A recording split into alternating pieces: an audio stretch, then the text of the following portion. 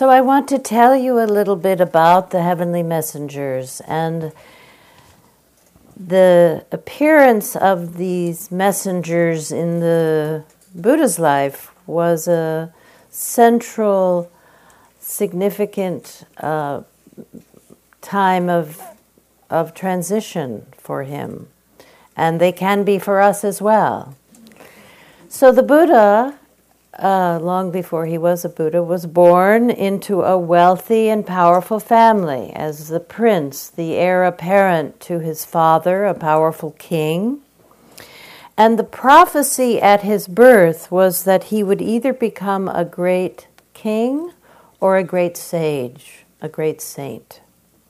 His father, on hearing this, determined that his son would succeed him, and that he did everything possible to keep his son happy to be in the palace and to give him whatever he wanted so that the life of being a king would be very appealing to him. And so he lived that way, protected, spoiled, indulgent in a beautiful palace until his 29th year. Bhikkhu Bodhi, who is a Buddhist scholar and monk of many years, beautiful writer as well, said this about this time in the Buddha-to-be's life. He said, "Incarcerated in the splendor of his palace, amply supplied with sensual pleasures and surrounded by merry friends, the prince did not entertain even the faintest suspicion that life could offer anything other than an endless succession of amusements and festivities. It was only on a fateful day when, in his 29th year, when curiosity led him out beyond the palace walls, and he encountered the 4 divine messengers that were to change his destiny. The first 3 were the old person, a sick person, and a corpse, which taught him the shocking truths of old age, illness, and death. The 4th sight was of a wandering ascetic who revealed to him the existence of a path whereby all suffering, such as illness, aging, and death, can be fully transcended." So the sight of these, what are called heavenly messengers, an old person, an ill person, a corpse, they're called heavenly in the sense that the sight of them wakes us up, arouses something in us that is perhaps shocked or is like awakened out of that trance of everything just being pleasant and as we expected. It's an unpredictable occurrence in an otherwise somewhat peaceful life. And it awoke in the prince a fervent longing to understand, to come to terms with the how this could be, that there could be in life this to deal with as well, this aging, this illness, this death. So the heavenly messengers, the tale of it, the way in which it happened speaks of what motivated this young prince to go on a spiritual quest. It was what propelled him to leave behind his comfortable life. It was the disquieting encounter with the parts of life we most fear. We fear aging, illness, and death. The parts of life that are unwanted, that seem most alien to what life is about, our usual goals and aspirations. I like to share this New Yorker cartoon of a couple in the minister's office planning their wedding vows. And the the husband-to-be. The man is saying to the minister, and they're both smiling, quite, happy to be there. The man is saying to the minister, "We'd like you to leave out the poor sickness and death parts. They're a little dark." We would like to leave out those parts, wouldn't we? But we cannot. We try to protect ourselves, and our culture colludes with us in our desire to look the other way, to not age, not be ill, not die. We would rather be immortal. Or in the words of Jonathan Swift, everyone wants to live long, but no one wants to grow old. How protected have we been so far from illness or aging or death? How closely have you encountered in your own life the reality of the heavenly messengers? For some of us, and certainly I was in this category when I was young, the heavenly messengers may seem quite distant, quite far away, like the reality of getting old when you're young is just very, very far away. We hear about it, but it is like news from afar, nothing to do with me or my life. On the streets of San Francisco, 2 young women were heard speaking, and one young woman was saying to the other, in this world, there's old people and young people. We just lucked out. When we are young, we sort of don't believe it will happen to us. It just won't happen. We're young. That's what's important. Later on in life, we may hear of someone ill or dying, but they are unknown to us.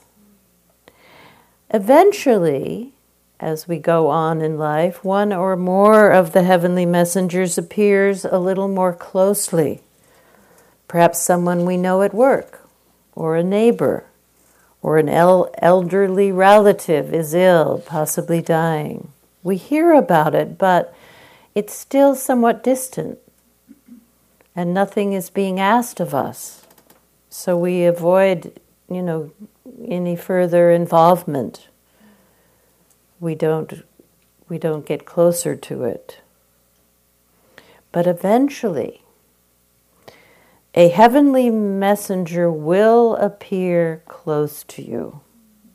Someone in your family, your partner, your child, your parent, your cousin, your pet, your baby. Someone in your family will be affected, and it will change your relationship with them. Maybe it brings you closer to them, or maybe it puts a wedge between you and the person, or you shut down or withdraw or avoid. Or maybe it is the loss of someone close to you that shocks you. The person that you thought would always be there is no longer there. Finally, and this is the most potent encounter with the heavenly messengers you will ever have, you realize that one of the heavenly messengers has actually taken up residence in your very own body. You are getting old, or you have been diagnosed with some kind of illness, or you have been given a terminal diagnosis, and you find yourself suddenly in this reality that you thought would never happen to you. Some years ago, not too long ago, maybe 3 or 4 years ago, as one of the older Spirit Rock teachers, I realized I had become a heavenly messenger. That was quite a shock. I had become, to the young students that I was encountering, like the old person was to the 29-year-old Buddha. So here I am today, a heavenly messenger. And I see that there are others somewhat similar to me here. We are all heavenly messengers together. Sooner or later, what we thought was outside of us, we will discover is actually living inside of us all the time. We will all become heavenly messengers of one kind or another. And the people around us will hopefully take us in that way so that they are also awakening to this reality of life. This is part of life. This cannot be left out. This cannot be avoided. This cannot be skipped over. So, what I want to talk about next is how this affects us. What the response is in us, in humans generally, when our life is invaded by one of these heavenly messengers. It often provokes a sense of what? Let's hear some words. Panic. Yes, that's good. What else? Fear. Shock. Rage. Sadness. Denial. Terror. All of these. This is so good. This is exactly what this word I want to bring into the conversation points to. There is a word in the Pali language, which was the language of the Buddha, that is about this response. We don't have a word in the English language that really captures it, but the word in the Pali language is samvega, Samvega, samvega. And it is a complex mix of emotions and responses to the fact of aging, illness, and death. Perhaps the phrase in English that comes closest to capturing this, we would say an existential crisis. You know, what is the meaning of life when there can be illness and death and sudden loss and all these things? So another monk, Thanissaro Bhikkhu, I'd like to read you what he says about samvega. Samvega was what the young Prince Siddhartha felt on his first exposure to aging, illness, and death. It's a hard word to translate because it covers such a complex range, just as we heard here. The oppressive sense of shock, dismay, and alienation that comes with realizing the futility and meaninglessness of life as it's normally lived, as well as an anxious sense of urgency in trying to find a way out of this meaningless cycle. Larry Rosenberg also describes it quite nicely. He says, samvega is the urgent need to practice that can grow out of a heightened sense of the perishable nature of life. It can include a real feeling of shock and a sense not only that life doesn't last forever, but also that the way we have been living is wrong.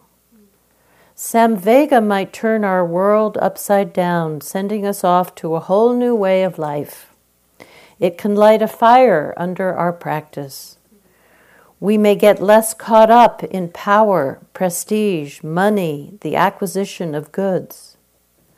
Dharma teachings start to make real sense to us, and we begin to live them instead of just assenting intellectually. Samvega leads to a conversion of the heart from an egocentric existence to a search for that which is timeless, vast, and sacred. So this response of samvega is necessary, you could say. It was necessary in the prince's life, and it is necessary, it may be necessary in our lives as well, to wake up out of this trance of immortality. You know that old 60s song, I'm going to live forever, I'm going to blah, blah, blah, blah, we're just, There was such a fervent feeling about that. We're immortals here. We know the truth. We'll tell you how to live. We've got it all together. Samvega. We tend to go to sleep in our lives, don't we?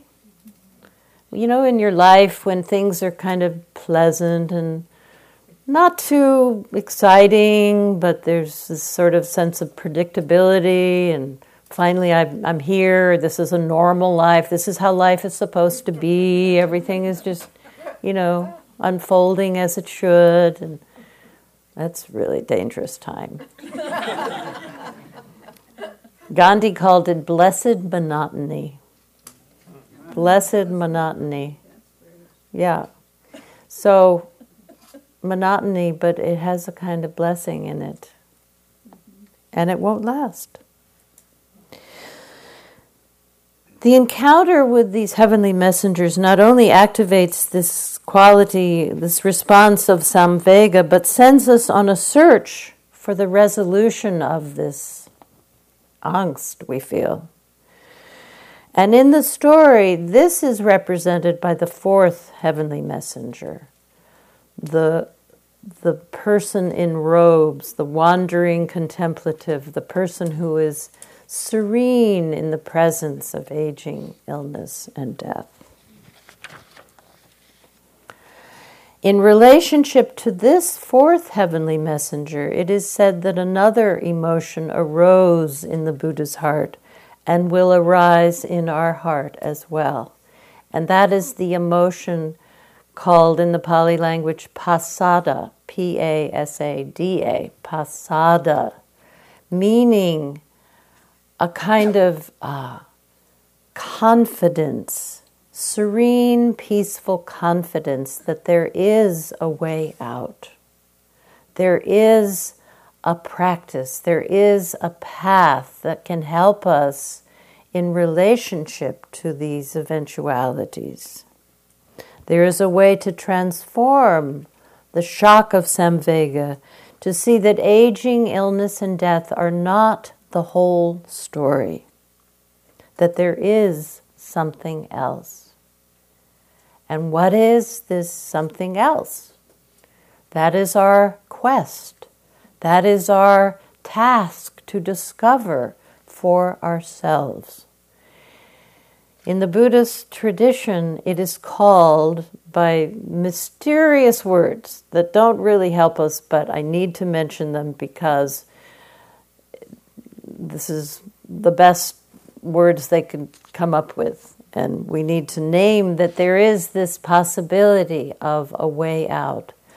The words used to describe this transcendent quality of mind and heart and understanding is the deathless. The deathless, the undying, the unborn, the unaging, that which is absolute, that which does not come and go.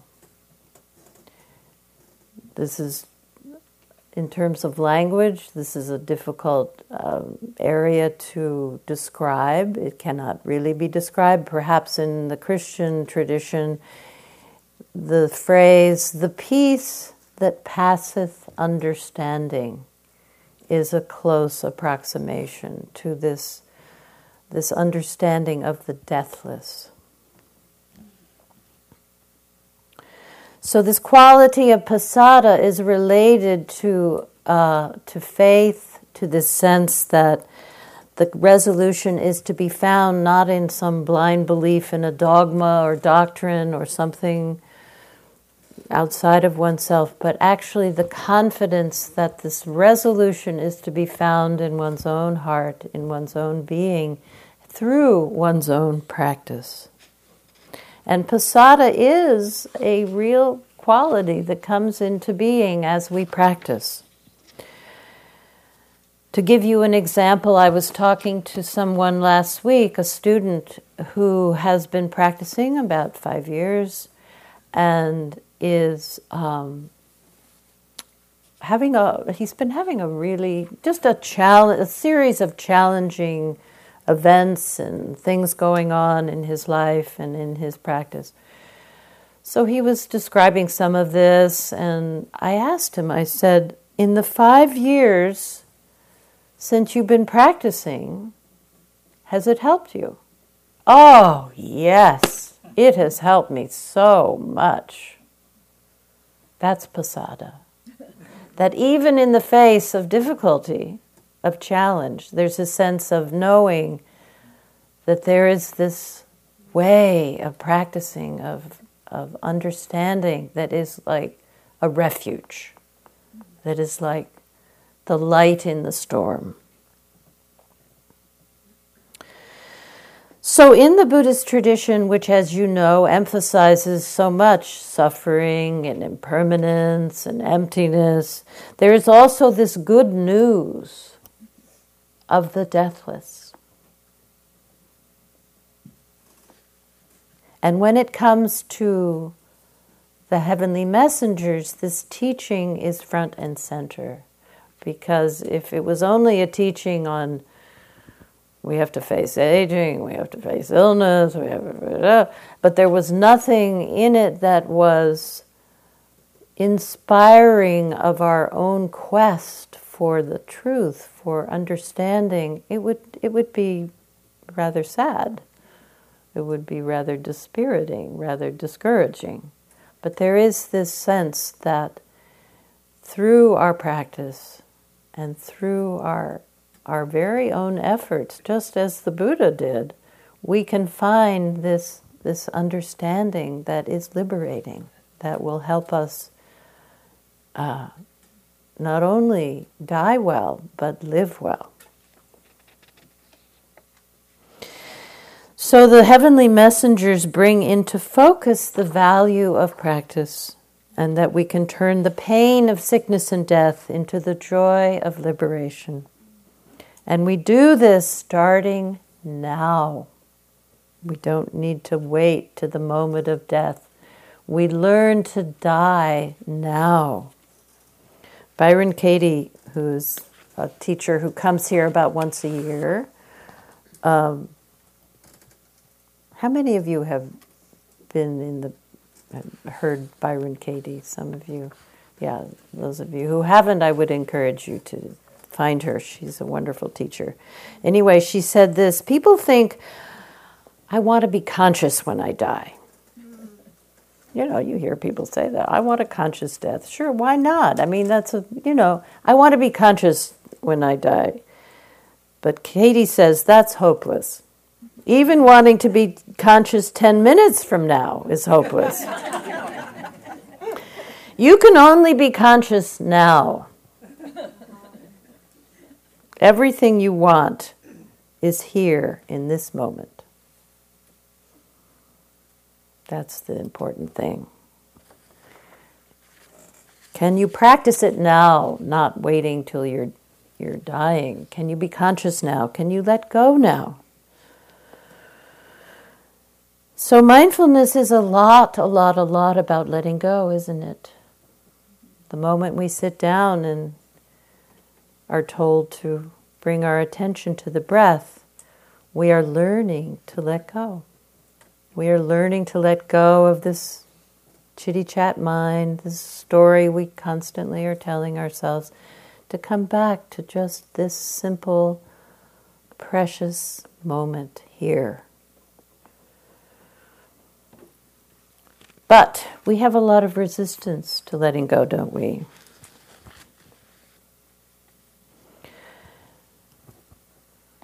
So what's helpful in some ways about the heavenly messengers is that they don't give us a choice.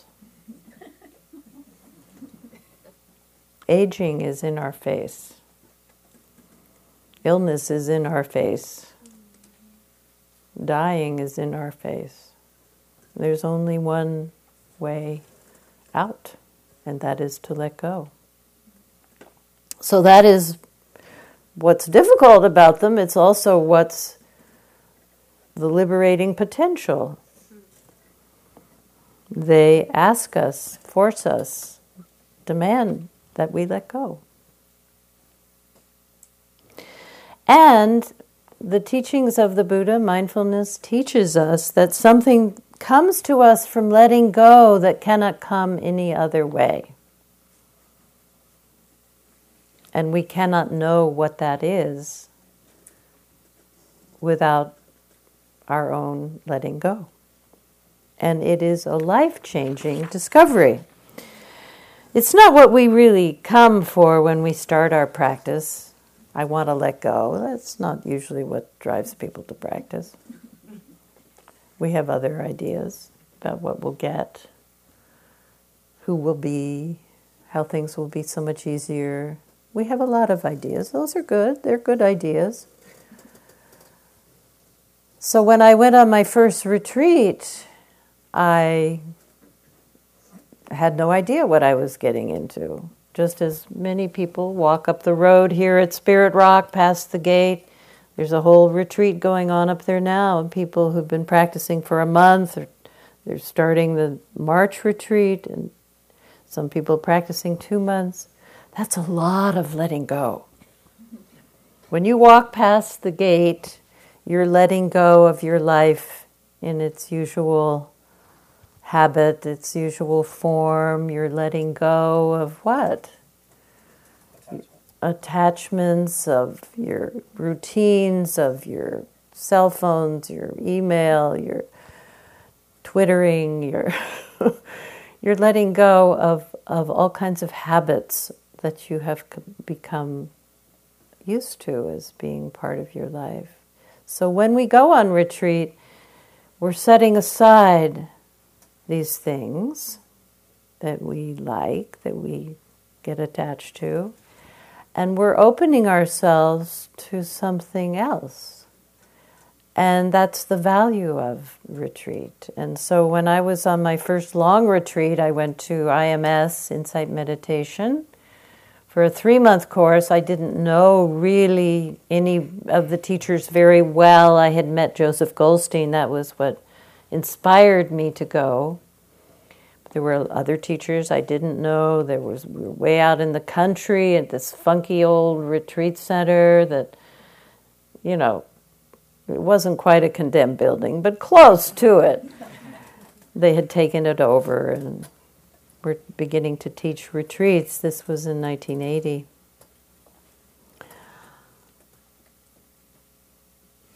It was, so when I got there and I saw this place and I saw the schedule was completely daunting, from morning till night, sitting and walking, silence. There was just a lot that seemed very, to me, at that moment in my life, quite unusual and quite daunting. So I was confused, I was doubtful, I was wrestling with that. And then one morning, I was in my room, waking up, sleeping. I was in a pretty shabby room, kind of foam mat on the floor, wallpaper peeling, with drafty windows that shook, and no furniture. It was, rustic, to say the least. But I woke up one morning, and I was in this state of near bliss, I would say. I was just happy. I was just delighted. I was just so content. I just had this sense of well-being that I probably had never experienced before in my whole life. I just thought, oh, how can this be? I'm in this rundown old building with strange people. But there it was. And I recognized that something had come from all this letting go, from this practice, that was informing my understanding, which was that, oh, this is what happens when you practice. This is what comes. That cannot come in any other way. Doesn't come from living in a beautiful palace. Just doesn't come. There have been a number of studies that show that people are not very good at predicting what will make them happy. In our culture, we think that being happy is about stuff and having all the right stuff. Does it make us happy? Maybe for a little while. Not to put it down, but just to say it's an interesting thing to discover this other kind of well-being that brings with it so much contentment and joy that comes from practice. Okay, so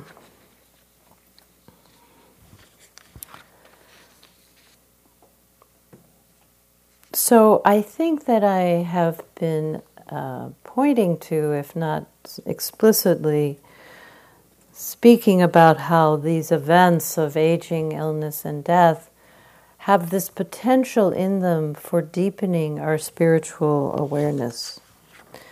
They may hold for us some of the most important insights of our life.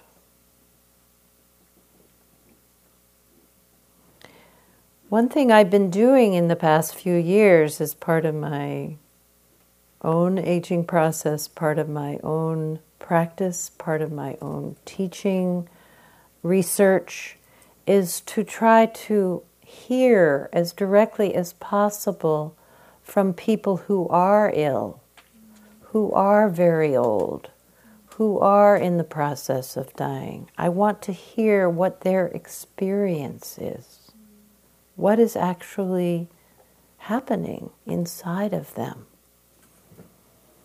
And it's often not what you would expect. As an example, I'd like to tell a story that Larry Rosenberg shared about his own father, who was in his 90s, I believe, when he was diagnosed with Alzheimer's. And he had to be put in a home. And at first, Larry noticed his dad's deterioration. They were very close, he and his dad, so he followed his father's descent into Alzheimer's closely and noticed, the usual confusion and disorientation. And, it was like, oh, so sad. But then he said, after a couple of years, something seemed to change. Sometimes my dad seemed to be in such a state of peace that it was startling. He seemed more at peace than I was. This is a meditation teacher. And one time Larry's wife said to Dad, she said, Dad, you've always been so pro-life, so full of vitality and vigor. You're a lover of life, and that's so great. Dad sat quietly for several minutes, then said, that's not true. Whoops. I just learned the value of life 6 months ago. That really bowled us over. He had learned the value of life while he had Alzheimer's and spent his days in a wheelchair. He had continued to learn even when he was old and ill. What a surprise. Some of you have heard this quote from Steve Jobs after he was diagnosed with pancreatic cancer. He said, remembering that I'll be dead soon is the most important tool I've ever encountered to help me make the big choices in life. Because almost everything, all external expectations, all pride, all fear of embarrassment or failure, these things just fall away in the face of death, leaving only what is truly important.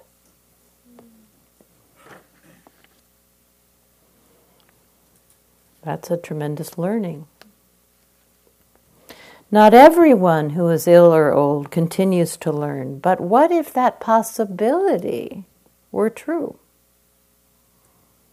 And you began to hold it that way.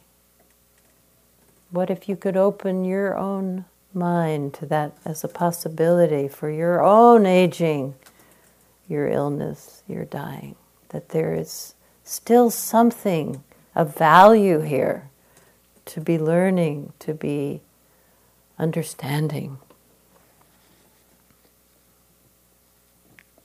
So this is an attitude that we can bring, that this time of life can be and continue to be revelatory, insightful, heart-opening. So I've said quite a bit here, and I want to give you some time now to kind of absorb what has been said so far and reflect a bit on your own experience of the heavenly messengers. The heavenly messengers are both intensely personal. You know, we age alone in some ways. We get ill alone. We die alone. They're very intimate experiences. But they're also completely universal. Everyone comes into contact with these realities. So there's sort of a paradox there, but reflecting on your own experience, your own intimate experience of the heavenly messengers and how you have responded to their presence. What is your response? Your resistance, your whatever it is. So that will be what we will be exploring verbally. But now I want to give you some time to go outside in the beautiful sunshine, to do a walking meditation. We'll take a half an hour for walking. And as you're walking, let yourself, as we did in the meditation, feel your body. Feel your body in the posture of walking. Feel yourself stepping on the ground. You can walk on a path back and forth as we do in formal practice, or you can walk slowly and really take your time just walking slowly down the path. Every now and then stop. Feel your feet. Open your ears to hear sounds. Open your eyes to see colors, shapes, light, shadow. And feel the sensations in your body. What is it like to be alive and walking on this beautiful earth? Thich Nhat Hanh, who is right at this moment gravely ill, has been for some time, he said many beautiful things, but one thing he said was, the miracle is not to walk on water, but to walk as a human being on this beautiful earth and know that you're walking. So that is your walking practice. We'll have a bell. Let's see. We'll have a bell at 11:50, and when you hear the bell, that's time to come back in. Let's also keep this in silence, because there's been a lot of teaching here. Be nice to just have some time in silence to absorb. So when you hear the bell, please return and enjoy your walking. Thank you. This is true also for those of you at home. You can also do a walking. Thank you for listening. To learn how you can support the teachers and Dharma Seed, please visit dharmaseed.org/donate.